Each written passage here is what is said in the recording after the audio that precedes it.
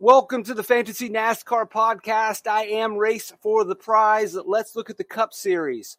Las Vegas 2024 value picks everywhere. Let's talk about them. How are we going to save? There's deals, there's discounts. But first, remember, if you go to racefortheprize.com, that's where you can get access to the Fantasy NASCAR spreadsheet. $12 for Las Vegas. Maybe we can work out a deal, or maybe you want to put Las Vegas and combine that with the March package soon to be announced.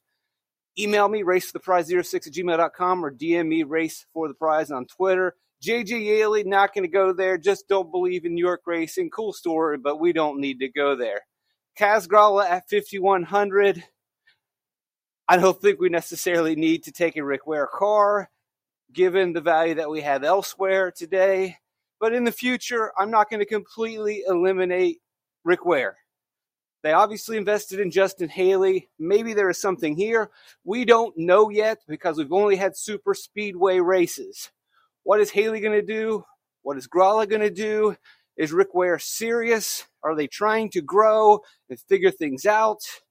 They have been better over the last couple years, but for this slate, I don't need to go here.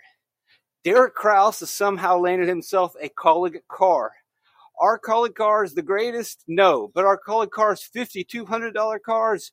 No, they are not.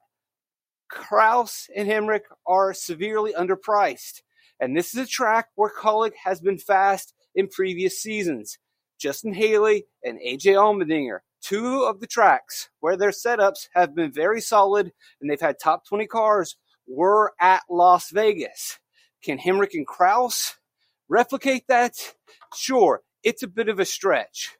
But is Hemrick that much worse of a driver than AJ Allmendinger and Justin Haley? Sure, there's probably a degree of difference. But at the end of the day, a lot of the Las Vegas races are going to come down to the frequent cautions.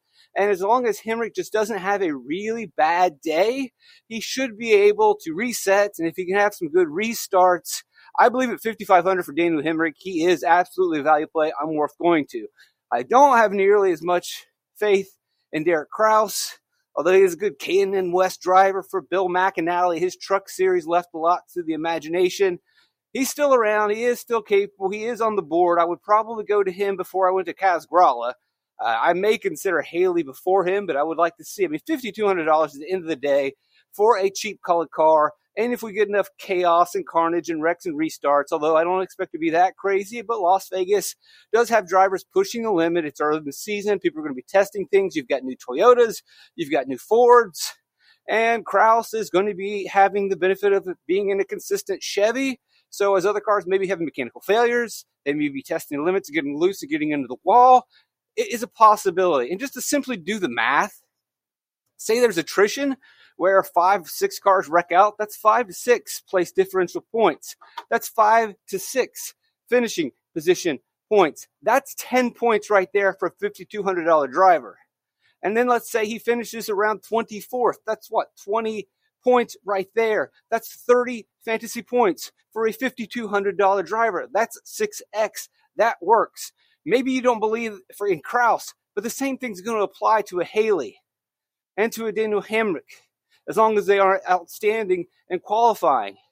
All we need is 5 incidents or 5 issues, which surely will happen at Las Vegas with a new Toyota and a new Ford and a track where you're going to push the limit, you're going to get loose, you're going to get into the wall, and some people just aren't going to finish. So that's 5 PD, that's 5 finishing.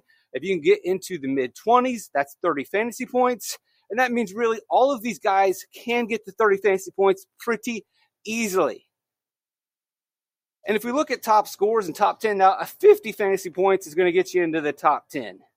But we don't need a top 10 DFS score from a driver below 6K. We're definitely going to need 50 or more from our top 4 picks, maybe even our top 5 picks, I would argue.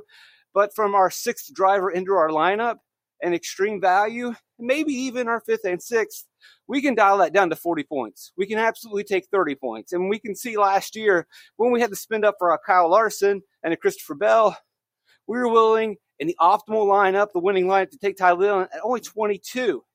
Here you got Austin Cindric at 42. You got a 48 from AJ Allmendinger. And then you got a 38. So Yeah, we might need a little bit more than 30, but that's kind of the bar, right? That's the minimum. We're saying, 5 place differential, a boost of 5 finishing position, you're finishing in the mid-20s. So maybe it's a little too much to ask Kraus to get to 40. He can get to 30 if we have to spend up a lot. But it's not too much to ask from these guys as we move forward to get a little bit more than 30. All of the next drives, and I would argue Hemrick can get to 40 pretty easily. He can push into the 20s. Once you push into the 20s, that's 24 fantasy points, probably 7 or 8 place differential.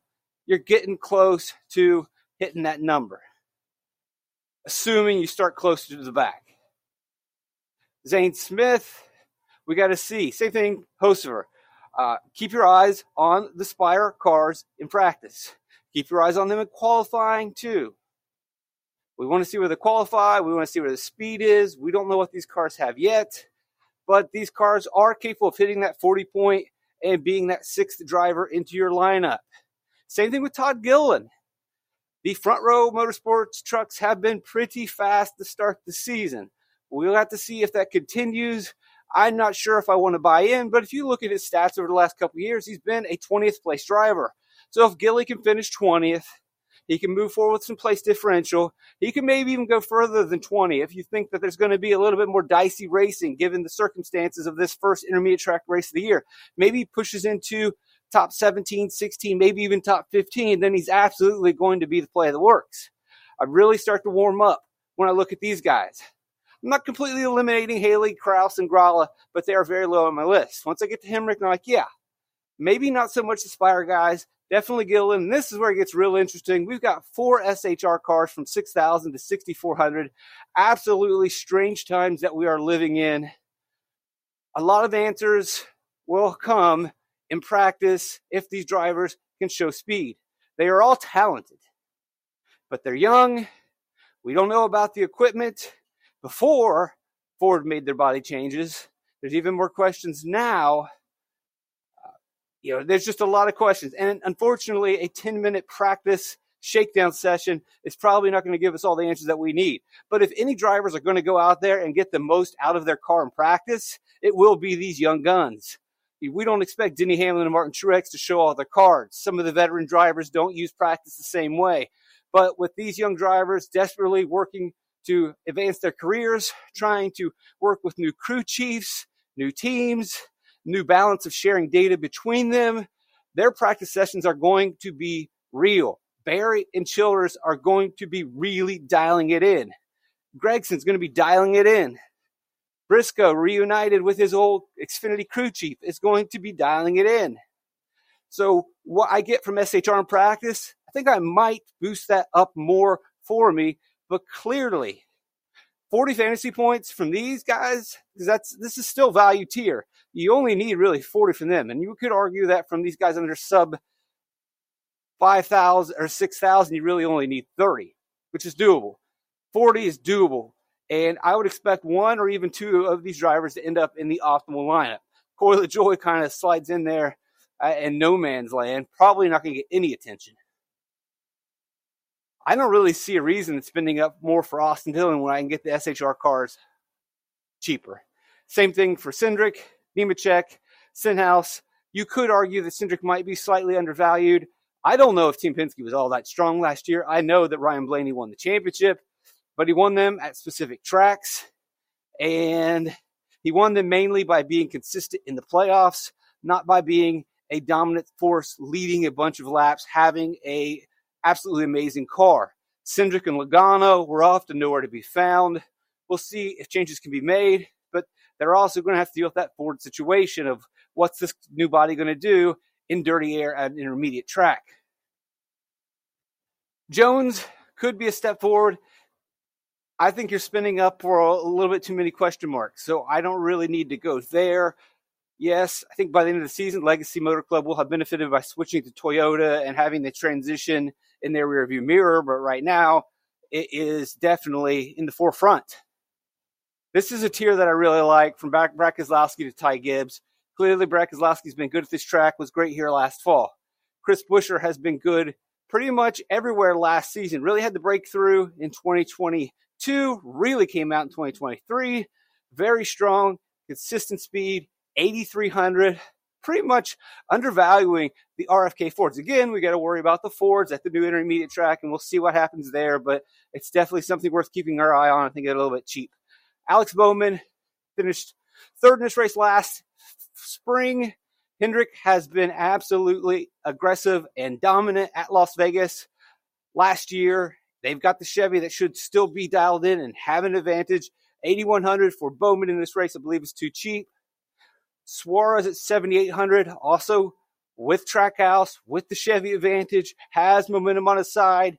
Now, maybe he's partying too much this week, a little too much fiesta. That could be something that holds him back. It's always a narrative we hang on to with drivers that don't win often, and when they do win, is there a bit of a hangover? But that's something I want to consider. Ty Gibbs, 7,600 for a JGR car is always going to be something that's going to catch my eye. Second season, let's see where the improvement is. Your top tier is your top tier. No real surprises here. Everyone is priced accordingly and correctly. I don't really see myself spinning up for Blaney and Logano at an intermediate track, but Larson, Hamlin, and Byron statistically have been sound at Las Vegas and at the intermediate tracks. Elliott could be a surprise. Kyle Busch can make it work. Christopher Bell might be a little too cheap, and Martin Truex Jr. might be a little too cheap, and same thing with Ross Chastain. I would say these three drivers have a really good chance of leading laps and running fast laps and being, if not the number one guy ahead of Larson, number 2 or 3 behind Larson, maybe get you some place differential, but they definitely are catching my attention. I wouldn't completely rule out Reddick and Wallace, but they're kind of falling in between of, I like these guys a lot, and I also really like these guys that don't necessarily need to lead laps. Maybe a fast lap here or there, a positive place differential, cheap enough that they can score around 50, 60 fantasy points, be in the middle of my fantasy NASCAR lineup. Thanks for joining me. RaceForThePrize.com. Blessed to have you guys around. Love you guys. Trip to Light's fantastic.